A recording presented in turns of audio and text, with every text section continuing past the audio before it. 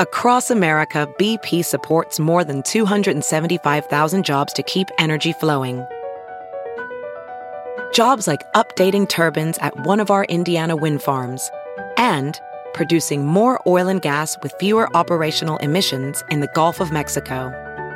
It's and, not or. See what doing both means for energy nationwide at bp.com/investing in America. Hey, it's Kaylee Cuoco for Priceline. Ready to go to your happy place for a happy price? Well, why didn't you say so? Just download the Priceline app right now and save up to 60% on hotels. So whether it's Cousin Kevin's Kazoo Concert in Kansas City, go Kevin, or Becky's Bachelorette Bash in Bermuda, you never have to miss a trip ever again. So download the Priceline app today. Your savings are waiting. Go to your happy place for a happy price. Go to your happy price, Priceline.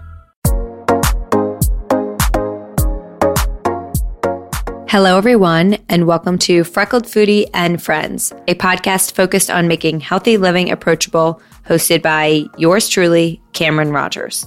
Hey guys, it's me, Cameron. I am currently still in Florida as I am recording this, and we are joined with Arielle Lorre, who is joining us. You're in LA right now, right? I am, yes. Yes, and the voice behind the Blonde Files podcast, which is a recent podcast that I have just started listening to and really loved. So thank you first and foremost for the content you're putting out there, because I really enjoy your show a lot.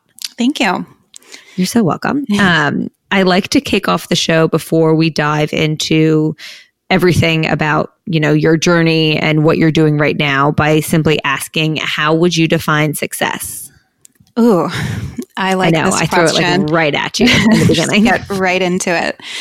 Well, I'm going to kind of have to steal from my husband a little bit. I had him on my podcast a few weeks ago, and he obviously is very successful. I say obviously, assuming that people know who he is. I didn't know at first, actually. Yeah, they can just Google. Yeah. So I had him on the show, and we were talking about success, and he said success is a verb.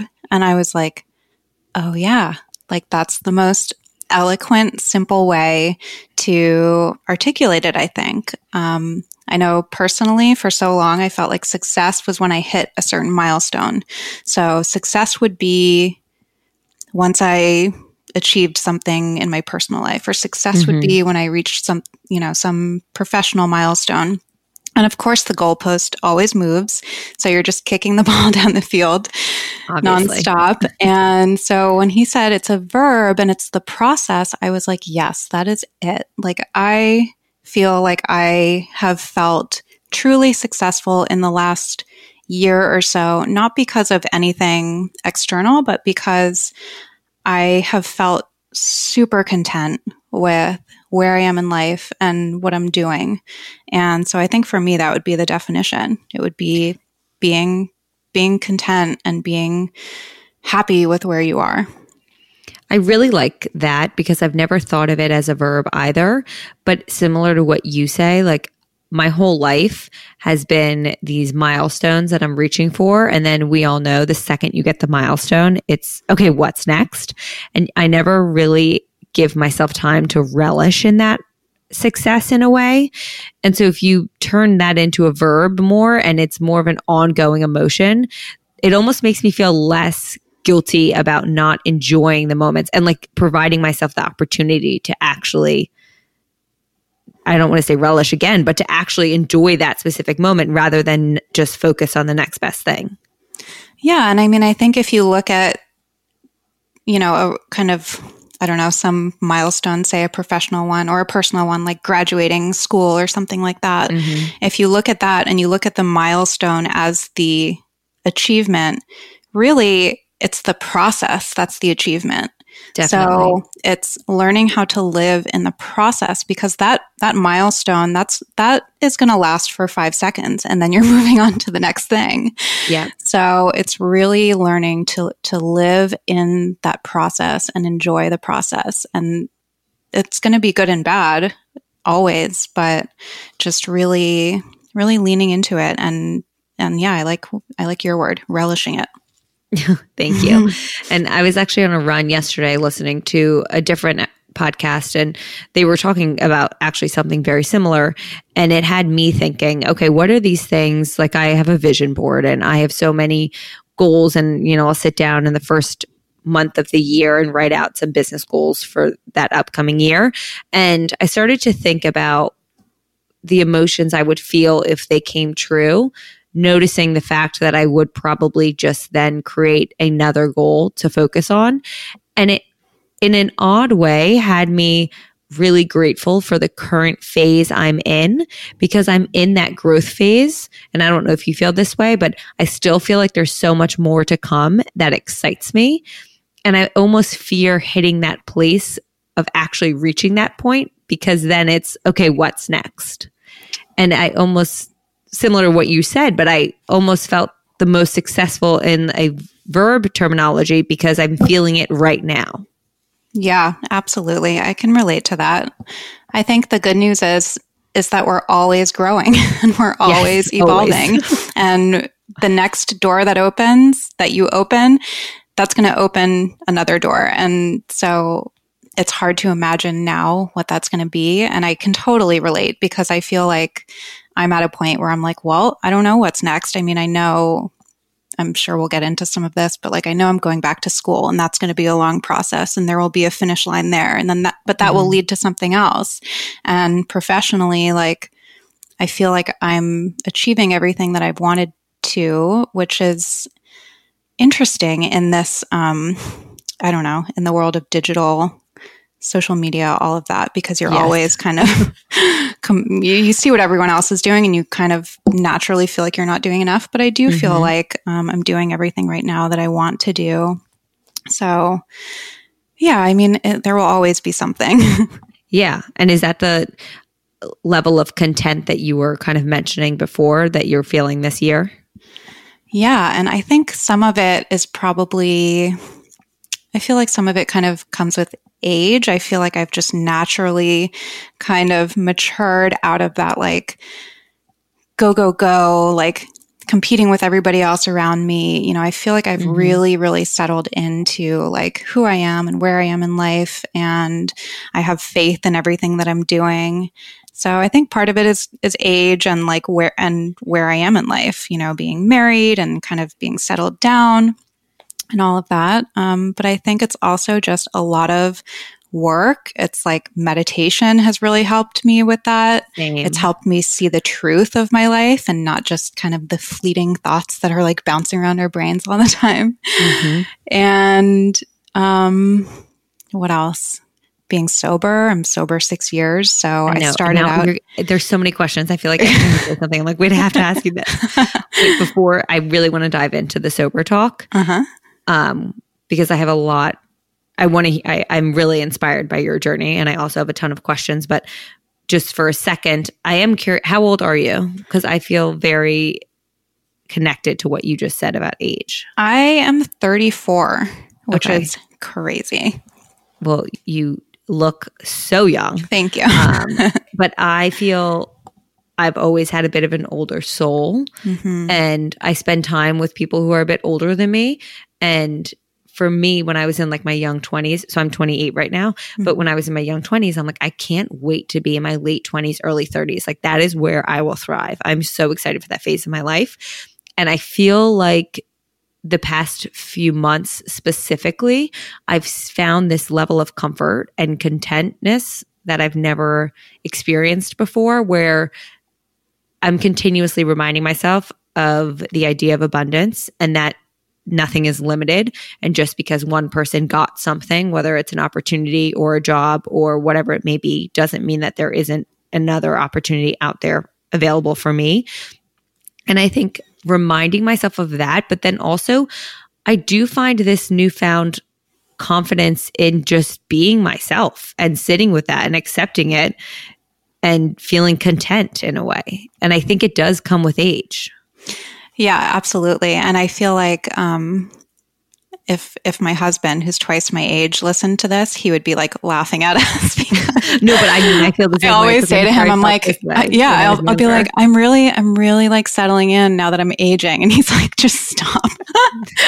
But really it's fair. So true. I mean, I think it's twofold, or it's probably tenfold. But yes, I think that age definitely has something to do with it. Like the transition from 20s to 30s and like kind of settling into your early 30s, at least for me, was so transformative. And as we mentioned, and we'll get into more later, I did get sober in that time. So I got sober at 28. So that was like a huge transformation. And when I got sober, I was like a little baby bird, like fresh out of the egg, like had no clue what was going on.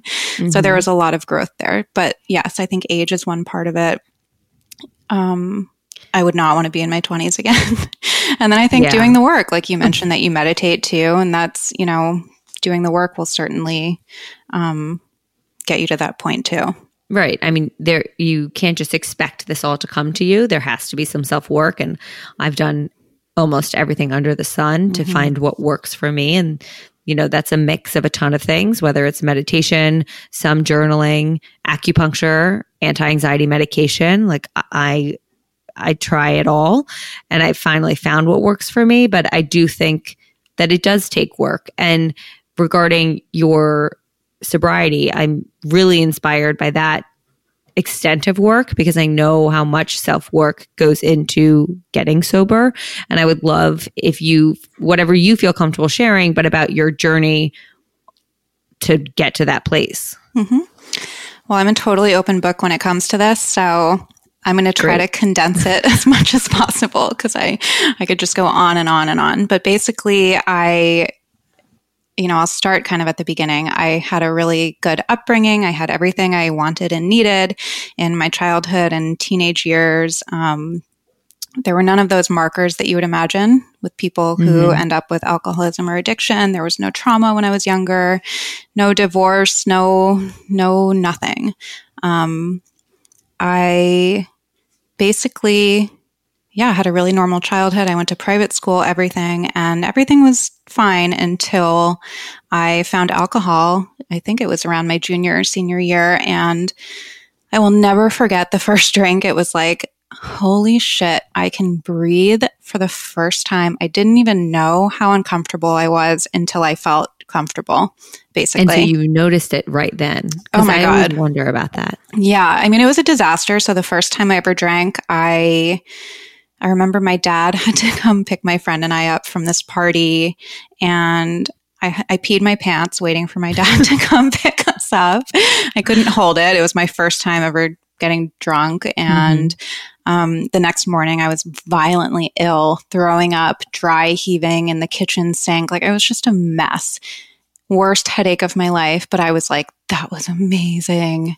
That was the best. I mean, it was just like, wow. It felt like I could breathe. That's the only way that I can really describe it. And I felt comfortable in my skin, and I felt like I wasn't different than anybody else. And I felt, the cliches like prettier and smarter and more confident. Did you notice that you were not feeling those things before this first time drinking? Like, did you notice were you thinking, I don't feel that confident, or I'm not as beautiful as the person next to me, or those things? And then when you drank for the first time, it was like, oh my gosh, now I feel those?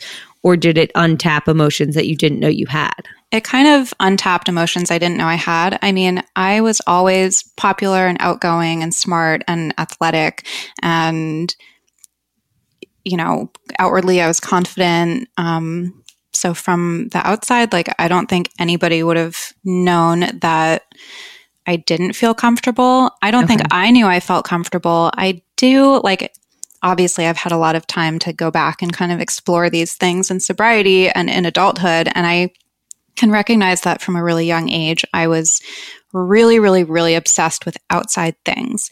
Like whether it was a toy when I was really young or clothes, it was always clothes from like 5th grade on. I needed this pair of shoes, or I needed those bell bottoms, or whatever it was. It was not like that for me, but there are like, it's, my sister was like that. Like there are things where it's like, I need this item. Yeah. I mean, it was crazy. And I think I described it. I did a podcast on this recently, and I described it as primal because that's really how it felt. It felt like I need this thing to make me feel okay on the inside. And of course, at the time I couldn't see it as that, but So it was kind of like by the time I found alcohol, I was kind of primed for it because I was looking for something external to fill some internal void. I was also in a pretty tumultuous relationship in high school, and that was really hard for me to cope with. So when I found alcohol, it was like, oh, okay, this is like doing all these things for me, making me feel more confident and more at ease. And then it's also helping to numb out the bad feelings. So it was like very, very quickly my solution to all of my problems in life. And it got bad really fast. I would drink the same amount as my peers, but I would always black out. I would wake up in the hospital not knowing how I got there. I would wake up in really strange situations. I would have to be picked up at parties because I was like blackout, falling down. Nobody knew what was wrong with me. It was just bad from the get-go. And long story short, I ended up going to treatment when I was 20. I got a DUI. And that was my first introduction to treatment and recovery. And I did feel like a real camaraderie with the people there. And I felt really good being able to be my authentic self again. But I just wasn't ready. I was like, I'm just doing what my friends are doing, but I happened to get caught. And at that point I was Were you forced into treatment because of a DUI, or was it voluntary? It wasn't exactly forced, but it was like, if you go to treatment, we can probably get this off your record kind of thing. So at that point I was living in Rhode Island, and it was February, and it was fucking freezing. Sorry. Can I curse? Oh my God. Don't worry. You can curse all you want on here. Okay. And they were like, you can go to treatment in Palm Beach, Florida. And I was like, yep, see you later. Here I go. Peace out. And I went down there, and, that began a number of really dark years because I didn't stay sober, and I found people who liked to party too. There's no shortage of them in South Florida. And I got in really sketchy situations, and I just couldn't hold it together. And at that point, my peers were kind of passing me by. They were graduating college and going to grad school. I forgot to mention I dropped out of Syracuse after a semester. I was just about to ask if this was after college or during the college years. Yeah, I went to Syracuse for a semester. I had a boyfriend back at home at that point, and he was very much an addiction too. So, and at that point I was also kind of off to the races with drinking and all that. So I just couldn't focus, and I left. And I tried, I tried from 20 to, I think I lived in Florida till I was like 25-ish, I want to say, 24, 25. I tried to get it together, and I always felt like if I just get the right job, or if I just go to school and I get the apartment, and again, it's these external things and these, personal or professional achievements, then I would be okay. And at that point, it was like I was drinking a lot, but I had also found cocaine, and cocaine really just enhanced my drinking because then I could drink a lot and not black out. But then I needed Xanax to come down, and then I would take Adderall to come up. And so there was a lot going on. Yep. I ended up going in and out of treatment a couple times. I'll kind of shorten this. And share it all. And then my best friend at the time got murdered, and I found her. And that was, at that point, my parents were like, okay, this is enough. They like came down to Florida, pulled me out, and then I moved out to California.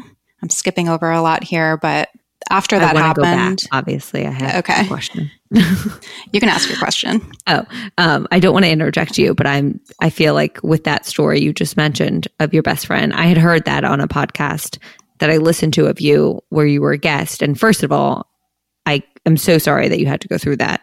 But did that ignite, do you think, PTSD in the sense of like driving you towards that behavior as a safe place? Or did any part of it spark like shit just got really real and now it's time for a change? Because that kind of, from what I heard, and obviously you'll continue sharing the story, but it seemed as if that was right before you became sober for good. Or am I wrong? No. So that was like 4 years before I got sober. Oh, never mind. Maybe 3 years. I don't remember the exact timeline, but that was really a turning point in that then I really had a reason to drink, you know? True. Yeah. So my parents pulled me out of Florida. I stayed with them in Rhode Island for a summer, and I went to a trauma therapist. And the trauma therapist, when I told her the story, her jaw just hit the floor. And I was like, well, she can't deal with it. Nobody can help me.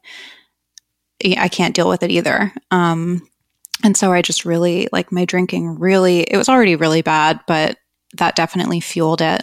I ended up coming out to California kind of on a whim. I was just supposed to be here on a vacation, and I ended up staying. And I ended up in detox after about a year. I was just partying nonstop. I was having seizures. I was pretty out of control. And then I moved up. I was living in Orange County. I moved up to LA. I got the boyfriend. I got the apartment. I got the job or the internship. And I was like, oh my God, everything aligned. I got it together.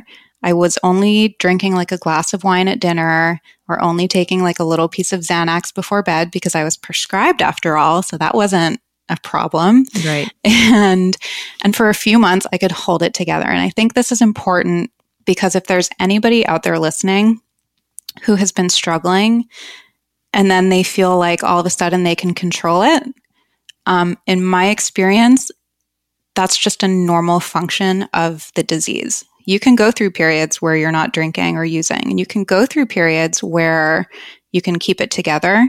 But for me, and this is over the course of 10 years, inevitably, shit hits the fan even harder than before. You pick up where you left off and then some. Yeah. And that was certainly what happened in that situation. My boyfriend ended up moving out because he was like, I cannot deal with this. And I ended up in like pretty much a 3-month blackout. So from December to February of 2014, pretty much blacked out, having seizures nonstop. I was pretty much living in an apartment that had barely any furniture because the boyfriend had moved out. I never bothered to have like the power or the cable turned on.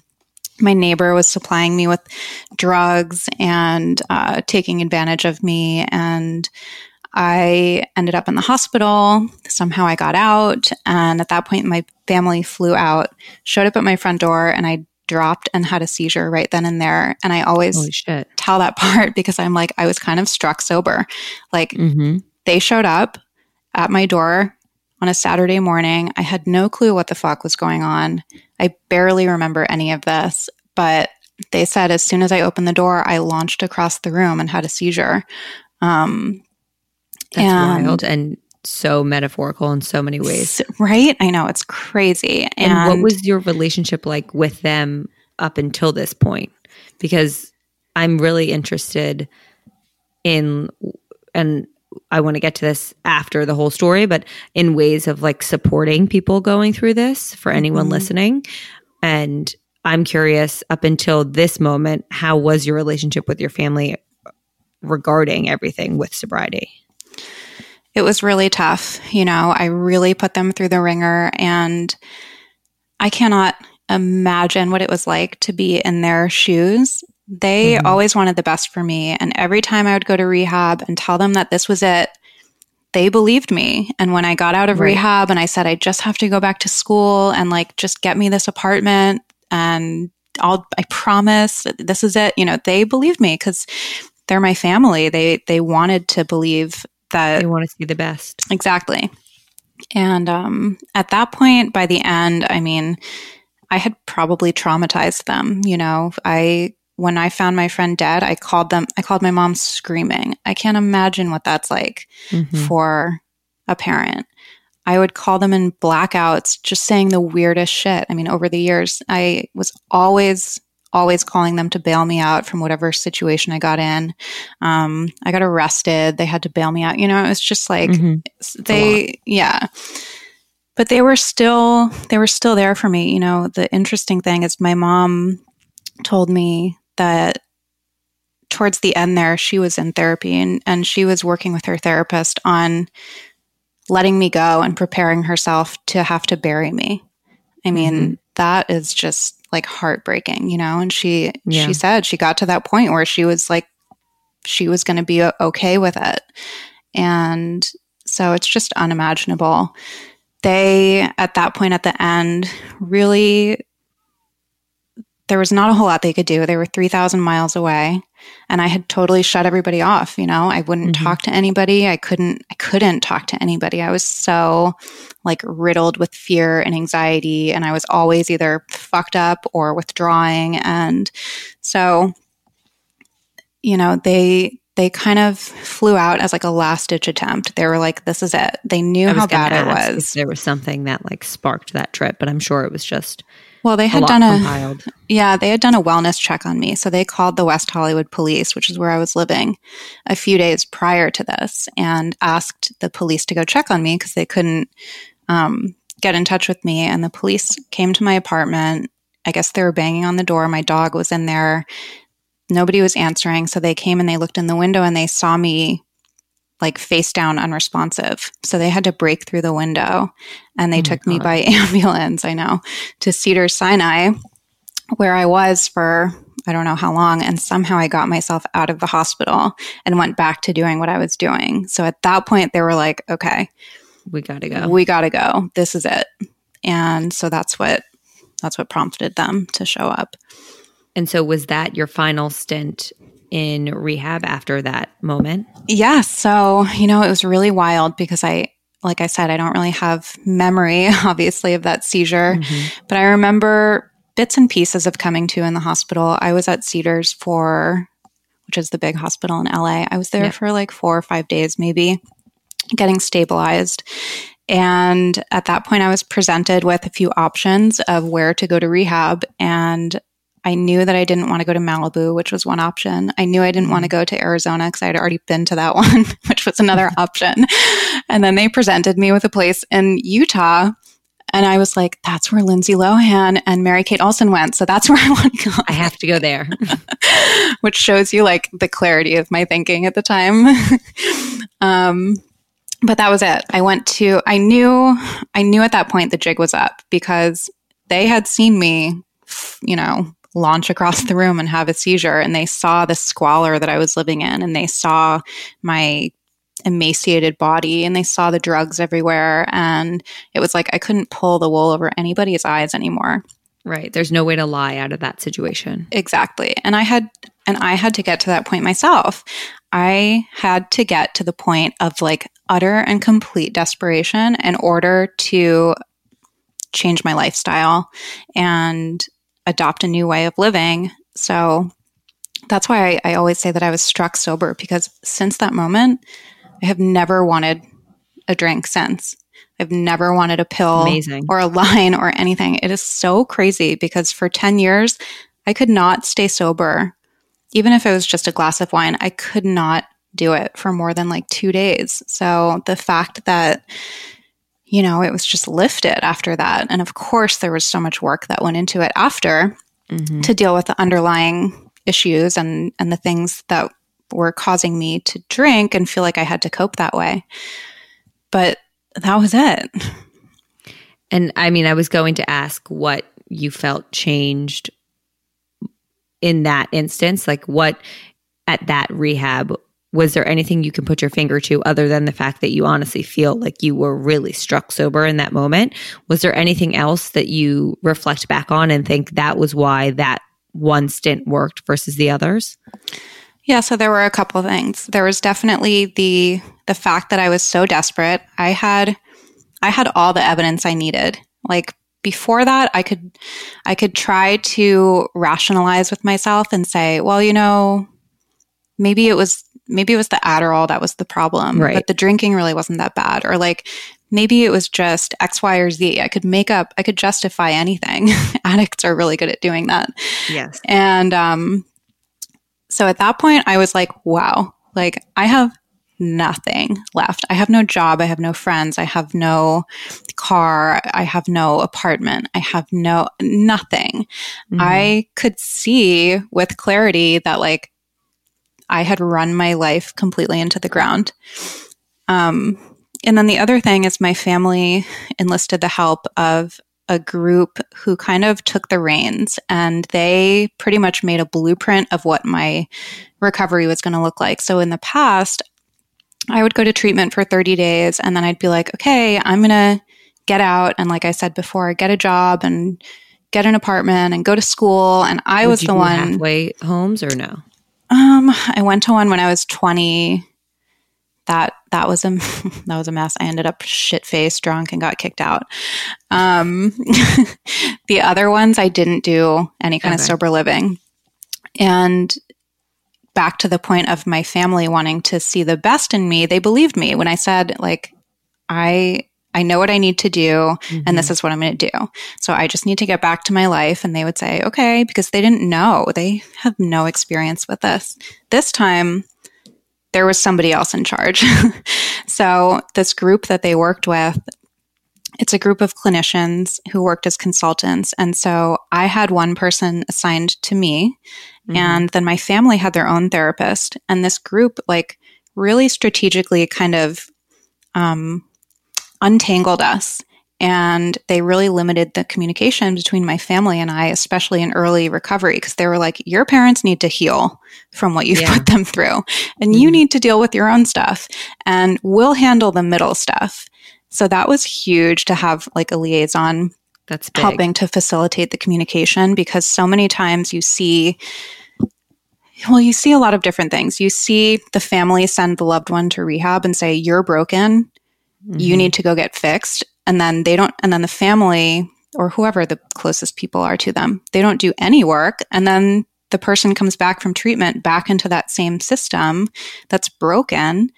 Yeah. And there's landmines everywhere, and it just turns out to be a big disaster. So that was huge. And we were so fortunate to have that. And then that same group also, like, in my delusional head, when I was 30 days sober and was saying, I just need to get back to my life, like, what life? I had no life. But I had this urgency, like, okay, I'm all fixed now. I need to go back. They were like, yeah, no, you're not. And they really slowed me down. They pumped the brakes. I did 90 days in my initial treatment in Utah. And I was the president of my rehab, okay? And I was like... that doesn't surprise me. And I was like, I'm going back to LA and I'm going to get a job. It was the same old thing, right? And even my counselors there were like, yeah, she's the president of rehab. She's ready to go. And this group that I worked with was like, no, she's not. She's going to go to a step down, like another 90-day treatment. And that was like where the big change happened, because all of a sudden I wasn't doing it my way anymore. Yeah. And I was accepting, it was a lesson in humility. It really, that step down program, it's interesting. I was living in Orange County before I moved up to LA, before I got sober. And I thought I was like such a hot shot there, and I was just partying, and I like had this lifestyle. And this step down treatment was in Orange County. But this time I was living with like 10 women.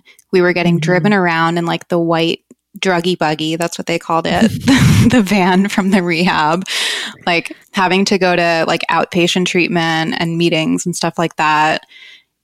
It was very humbling, put it that way. I can only imagine. But I needed that. That's probably a large reality check, in a sense of being in that exact same place in such a different stage of life. Totally. And that just lends itself to supporting the evidence that like I had run my life into the ground. I was like, wow, like 2-3 years ago, I was living here doing this, and here I am, in this situation. I mean, it was very humbling, and I was able to recognize that.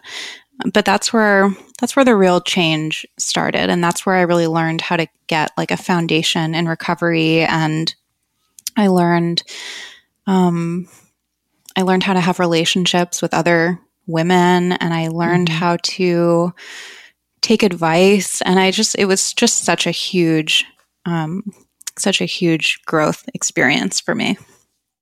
It's so incredible, the work that you've done. And I'm so grateful that you're able to have done that work and be where you are right now. And I'm curious because I've been pretty close to a few situations over the past, call it, year or so, of sobriety journeys and trying to help and assist. And for anyone who is similarly in my position as a listener, whether it's a friend or family member, and you're trying to be there for that person, I'm always curious to hear from someone who's gone through it, what they found helpful or honestly also not helpful for outsiders to do when they're trying to help you. Because I think it's really easy to think you're doing the right thing as a friend or a family member and potentially having it backfire on you. Mm-hmm. So do you have any, I mean, I know every case is so specific and different, but any general suggestions or things that you found helpful that your loved ones did, or maybe that you felt pushed you away farther?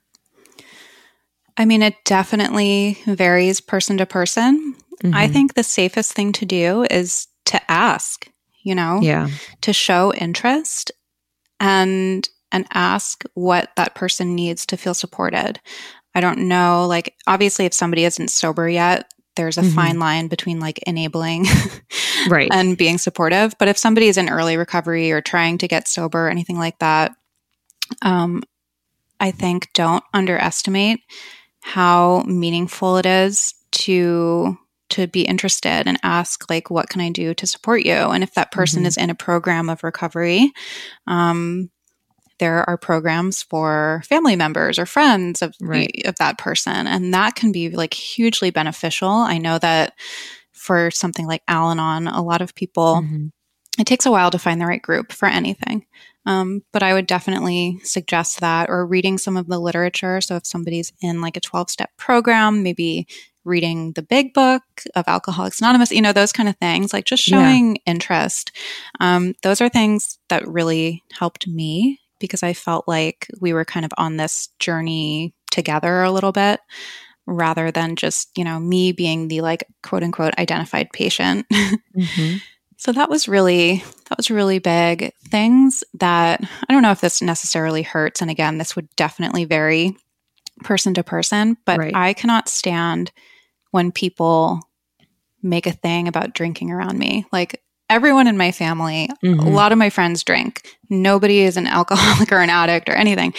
And it really, really bothers me when people don't because of me, because that makes me feel like I'm broken or there's something wrong with me, and I'm like, no, you guys, like I am in a place of neutrality. Like I don't even notice when people are drinking. I notice when people aren't drinking.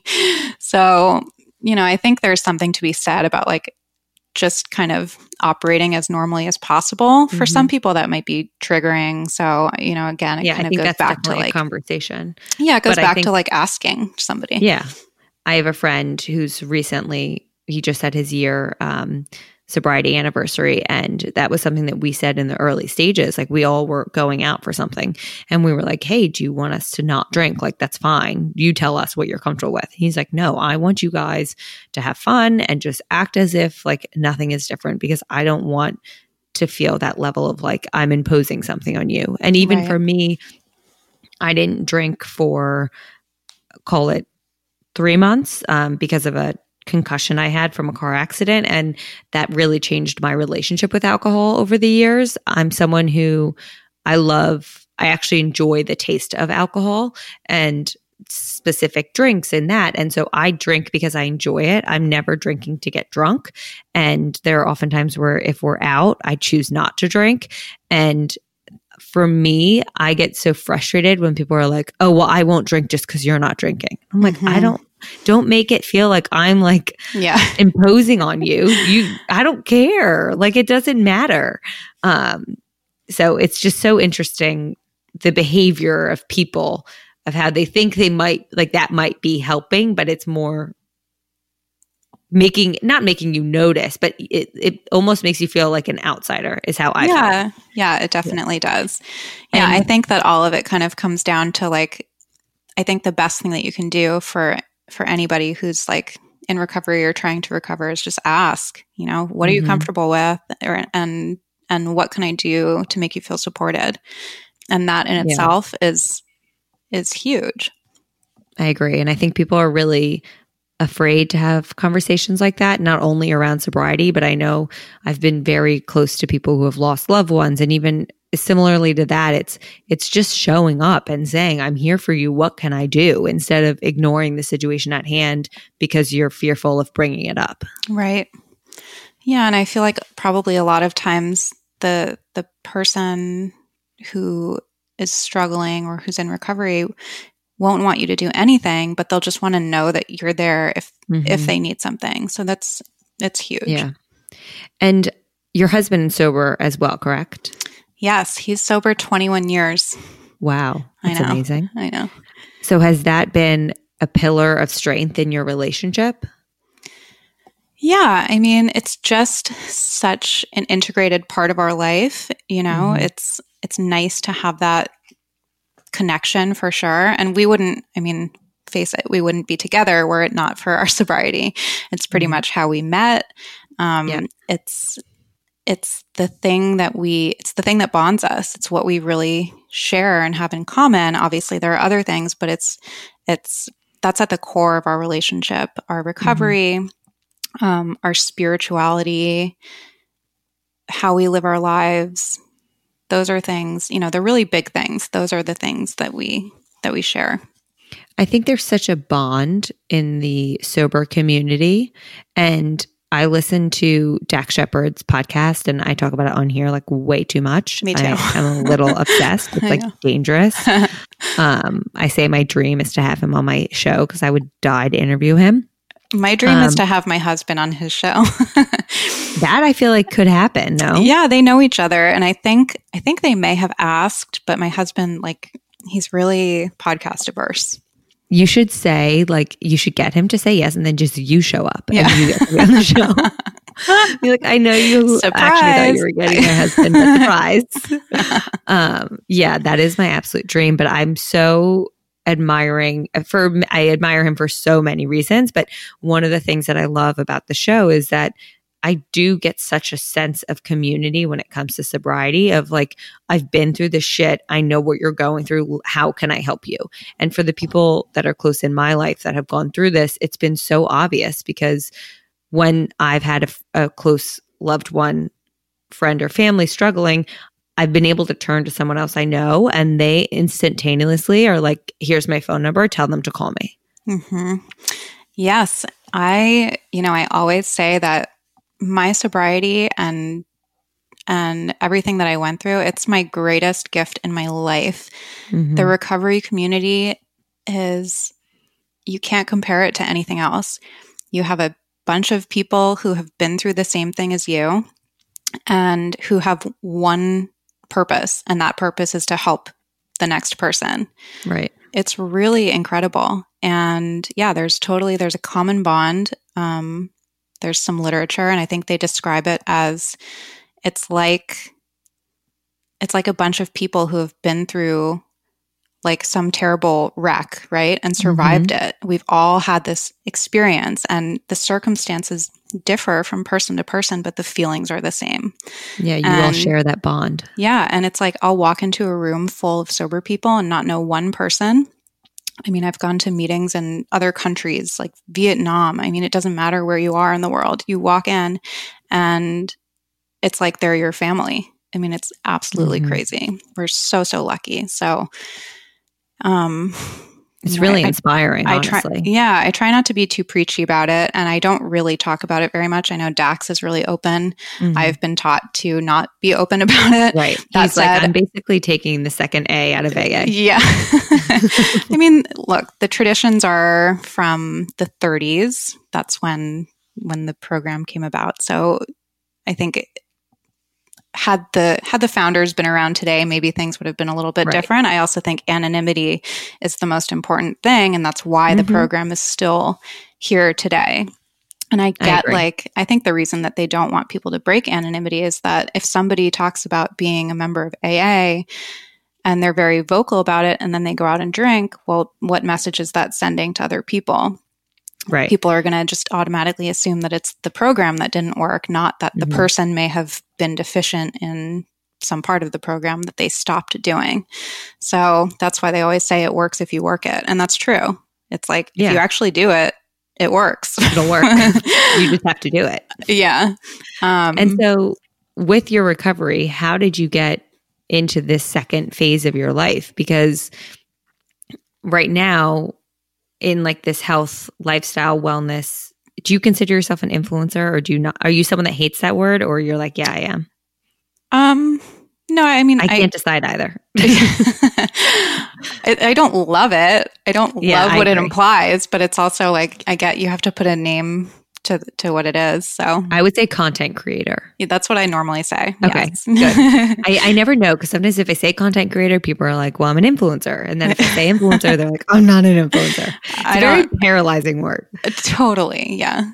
So it has a how weird did connotation. Yes, it does. Well, because it also comes from the idea that you're admitting that you influence people, which is why I don't like the word.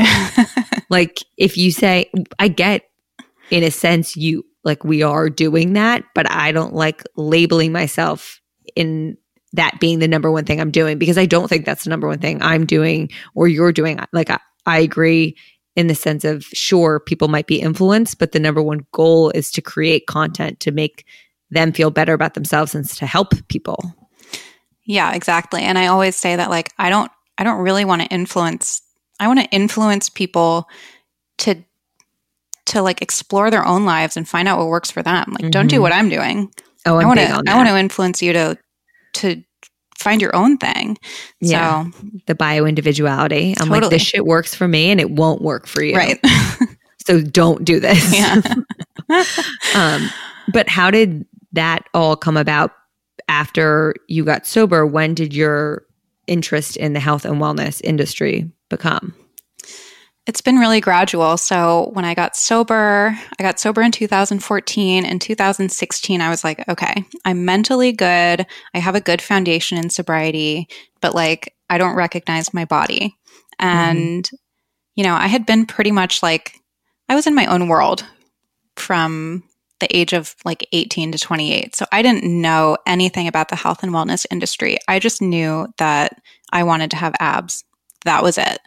And at the time, what kind of was the health and wellness industry at that time? Yeah, it's true. BBG was huge. I'm still doing it. Are you? Oh yeah. I hate that it's called BBG, but yeah. Oh, I think they might have rebranded it because now the app is called Sweat. Yeah. But my husband and I do it now that we're in quarantine without a gym. We do it Monday, Wednesdays, and Fridays together. It is effective. I mean, I will. Oh my God. I will say that. And yeah, at the time, it was pretty new, and it was like the hot thing. And Instagram, the landscape was different. Obviously, it was easier to get noticed and to find other people. And so I found a bunch of people who were doing it and whose bodies had totally changed. And I was like, okay, I'm going to try this. I'm going to start an account. And I started the Blonde Files because I didn't show my face. I didn't want anyone to know who I was because I was posting like before pictures, the most unflattering photos. You know, I've always been really petite, but I felt like going from emaciated to then getting sober, like I had this kind of rebound effect. And I started having gut issues and really bad bloating and stuff, which I didn't know at the time. But long story short, I started the Blonde Files anonymously so that I could do BBG and connect with other women who were doing it. And it just kind of took off. It's so amazing how many influencers or content creators in the space now originated because of BBG. Yeah. Jara, Shanae. Yeah. I love them both. I had them both Kelsey. on my show. Yeah. It's so funny. Yeah. It's really cool. So about 6 months into it, Kayla was doing like a BBG boot camp tour, and she was coming to LA, and her team found me really randomly. It's like a needle in a haystack because there were so many women doing it. And they had me come and work at the boot camp, and it was me and Kelsey Wells. So that's when I met Kelsey. That's so awesome. Yeah. And from there, it just kind of took off. And, you know, I never claimed to have the answers. I look back on things that I did now and I'm like, oh God, I mean, I went through the whole macro counting phase, and I went through like the never miss a Monday phase. It's so funny to reflect on these things that we used to say to ourselves. Yeah. Like, what? I know. And like, the Arctic Zero with the 2 Quest bars microwaved and heated up. Oh my God. The fucking Quest bars. And I Those thought things ripped my stomach. Me too. But I thought I was eat like them every day because they were like nothing, but they tasted so good. And then I'd be sitting at my desk at work, like bloated, bent over, feeling like I was going to explode. I look at the stuff that I was eating and I'm like, oh my God, girl, like get it together. But I didn't know any better at the time. I was like, oh, Arctic Zero is like 100 calories. So it's healthy. And Quest bars are, however many calories. So they're healthy. Like I just had no idea. And, but that I think that's what people connected to also. Like I was very honest throughout my whole journey of what was working and what wasn't and the struggles and it has always just kind of been like a diary since day one. So that's how it all started. And I was working for a couple years for that company that my family hired when I got sober. Because I was you worked for the company. Yeah, I went to school for amazing. drug and alcohol counseling, and then I was working with them. I was so passionate about it, but I also had this Instagram thing on the side. And at that point, I think I was around like 100, maybe a little over 100,000 followers. Had never made money on Instagram, didn't even really know that I could. And then I found out what people were charging, and I was like, what? And I found myself at a crossroads where I was like, I'm either going to pursue my own thing or I'm going to do the counseling. I can't do both because it's such like, you have to have your whole heart in it in that kind of profession. So I decided to pursue the Blonde Files, which is still the umbrella name for my company or brand, whatever you want to call it. Yeah. And that was like 2 years ago. And I've been pursuing it since. And it turned into like a website, which just relaunched, and a couple ebooks, and the podcast, of course, which is a year old. And I'm starting a charity initiative. So that will be out in the next couple of weeks. And what else? That's amazing. Yeah. And it's really interesting to hear your 2 career paths because in a sense, do you feel like you're still doing some of that counseling and assistance work through your account and your podcast? Because from an outsider's perspective, it feels like you are. And so I'm curious if you feel that sense of accomplishment as well. I do. Yeah. And I kind of recognized that when I found myself at that crossroads where I was like, I can either help this one family or like 2 families if I was really doing a lot. But given the logistics of everything, I mean, we were a really small group. We had a really small client base. So I was like, I can either help the one or I can try to help as many people as possible.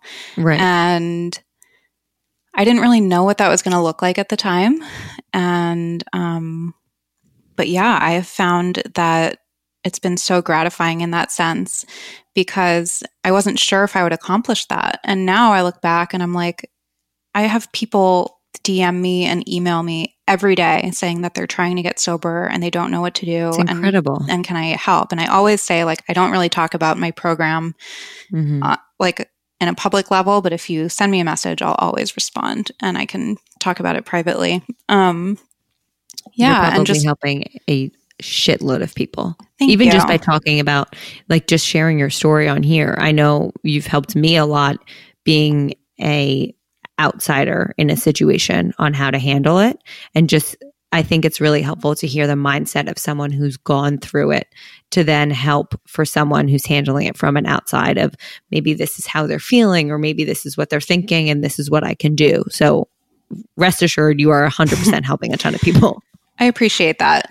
It can get kind of hard to recognize it just in the day-to-day, especially when, it's like, well, today I posted my skincare routine. Like, who am I helping with that? You have those days where it's like, what does this help? Yeah. I'm like, what am I doing? But that's all part of it. Yeah. It's like you have to do that, whatever percent of it is, in order to do the other percent. Like I always say, like, I have to do the 20 or 30% of like the bullshit in order to be able to do like the 70% of what I'm really trying to do here.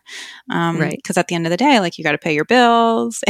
Of course. And it's a business and all of that. It's so funny because when people like get so frustrated by sponsored stuff, I'm like, if you want to be able to consume not just mine, I mean anyone's content, you have to understand that at some back end, they need to be making money to be able to do this. So similarly to the way that there are commercials on TV, there needs to be some sponsored posts every once in a while. Right. And I heard somebody, I can't remember who it was, talking about, like, if you look at an ad in a magazine and you look at a photo, there was a makeup artist, there was a set director, there was a photographer, there was a creative director, whatever, all these different components that go into it that get paid. So if one person is doing that, or if that one person is hiring contractors to do all that, like, they have to get paid. So it's tough. I mean, I think there's definitely an expectation among content consumers that they want to get everything for free. And they still do. Like, you don't have to buy the product. You're getting it for free. If you don't like a sponsored post, just keep scrolling. Move on. And yeah, so it's tough. And I'm curious with your page, at what point, because you said in the beginning you didn't want to show your face and it was the blonde files, but at what point did you feel comfortable sharing your whole self? Was it some form of transformation that allowed you to feel that way, or was it just gradual and it wasn't really anything that took a lot of thought process? I don't really recall if there was a whole thought process behind it, but it did, the account did pick up pretty quickly. And I think it was probably around the time that I worked at the BBG thing, sometime around then that I showed my face. And I just kind of remembered that, like, that's how you connect with people. You don't have to just show the good, and I don't have to be ashamed of the bad, or it's not even bad. I don't have to be ashamed of, like, the struggles and the challenges. That's, I always, like, bring it back to my sobriety, and I'm like, that's how you connect with people, and that's how you get free yourself. Like, if you're hiding things and you have secrets and you're ashamed, like, that's that cycle that's so hard to get out of.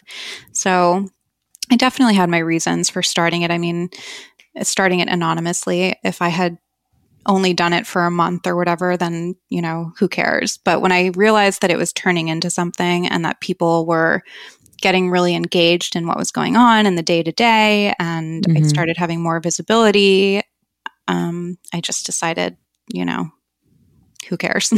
Yeah, mine very similarly. When I started my account, mine was for the purpose of, I was working in a corporate job and I just didn't feel like they would appreciate or respect this. And I really had no plans of it. And so when I came up with Freckled Foodie, I'm like, well, I don't want my name on there and I'm never going to show my face. I will never talk to the camera. Like, it's just going to be recipes. And it wasn't until, honestly, towards me quitting my job that I finally felt comfortable showing up. And that was when my account, not that it's like taken off, but that was when I really started to build and foster a community, because people felt a connection and I was sharing shit that I was actually going through, not just like, here's my smoothie that I made, which is helpful for people. But I also think that people turn to these social apps for the social purpose and for actually connecting with people. Yeah. Like the number one thing that helped me get sober was identifying with somebody else and hearing them talk vulnerably and openly about the shit that they had gone through, the really, really bad shit, not the good. Right. And that's what I connected with. So I kind of remember how powerful identification is and relating to somebody else. So I try to bring that to my account. And I agree. Obviously, there are times it can be a lot sometimes because you also want to have your privacy, but I try to really like maintain a lot of transparency and even though I keep certain aspects of my life private, I do try to bring like I do try to keep it like keep those struggles and the highs and the lows and all of that at the forefront and like the real stuff that's happening in my life. Yep. And I feel the same way, similarly to what you just said. For me, I have a great, profound appreciation for vulnerability.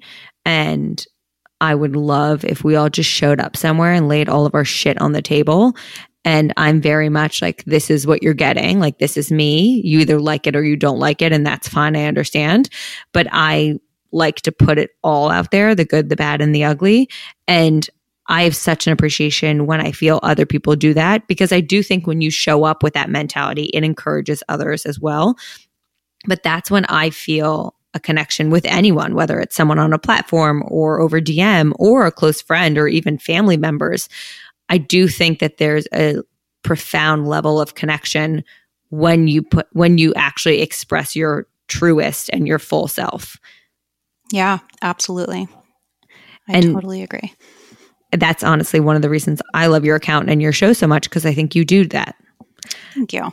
Of course. And I'm curious what you would say your favorite characteristic about yourself is. Oh, man. I know. It's one of the questions I ask. I have 3 questions that I get in within every episode, and that's one of them. Oh, my gosh. Well, I would probably have to say my openness. Mm-hmm. My openness and my willingness to share all of that, the good and the bad, for the purpose of helping somebody else. I agree. I think it's really inspiring. Thank you. Very inspiring. And then we never really even touched on food other than shit Quest bars. But to close every episode, I like to ask, what are the 3 ways to your heart through food? So it can be extremely specific down to like a dish at this restaurant that you dream about every day, or it could be as generic as you like. So like my three ultimates, or yeah, like whatever brings you that level of like such happiness. Okay, so right now, this is really random, but dates with almond butter and Who Kitchen. So good. So simple. So good. So fucking good. I sometimes put a banana slice in there and freeze it. Oh my God, I'm going to do that tonight. Yes, it's so good. That's my absolute favorite. Let's see. So that would be one. This is so hard, but another one. The hardest question. The other one is bulletproof vanilla collagen bars. Hopefully a little bit. Thank you. People hate them and I love them. That's fine. Give them all to me. I order cases of them on Amazon. They are my favorite thing in the world. Hopefully they're a little bit the vanilla better. Flavor? Yes. Hopefully they're better than the Quest bars. I can't quit them. They are it's like the highlight of my eating every day. I'm like sad when it's over. I love them so much. I get so many mixed opinions on those. I love them. And I also love the lemon shortbread one, which is surprising for me. But people sometimes will be like, these things are disgusting. Yeah, the texture. It's a little chalky. I love it. It melts in your mouth. I'm like I'm very much a routine person. So I'll always have my breakfast and then I'll have my bulletproof bar, usually around like 12. And I have it with a sparkling water. Something about that combo. I don't drink sparkling until 12. So that's like my treat. Yeah, it's very weird. Something to look forward to. And then I would say my third thing would probably be this mare linguine pasta at Cafe Delfini. Now that I'm putting it on blast, it's not secret anymore, but it's my husband and I's little secret favorite place. It's where we had our first date. Is that in LA? Yes. Okay. It's right on PCH I guess it's technically Santa Monica, little tiny Italian place, authentic.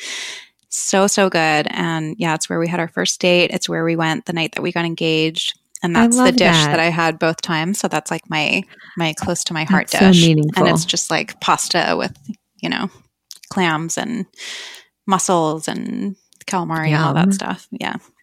That sounds delicious. But I have a spot. My husband and I were dating since we were 15, or technically, I guess I was 16, and he was 17, so I lied. Ooh, but older man. Oh, yeah. He was like the guy, he transferred from the public school to the private school, repeated his junior year, and he was like the hot heartthrob that came, like we came from Princeton, New Jersey, so like a very nice town, and we were like, ooh, a public school kid, as if it was like any different.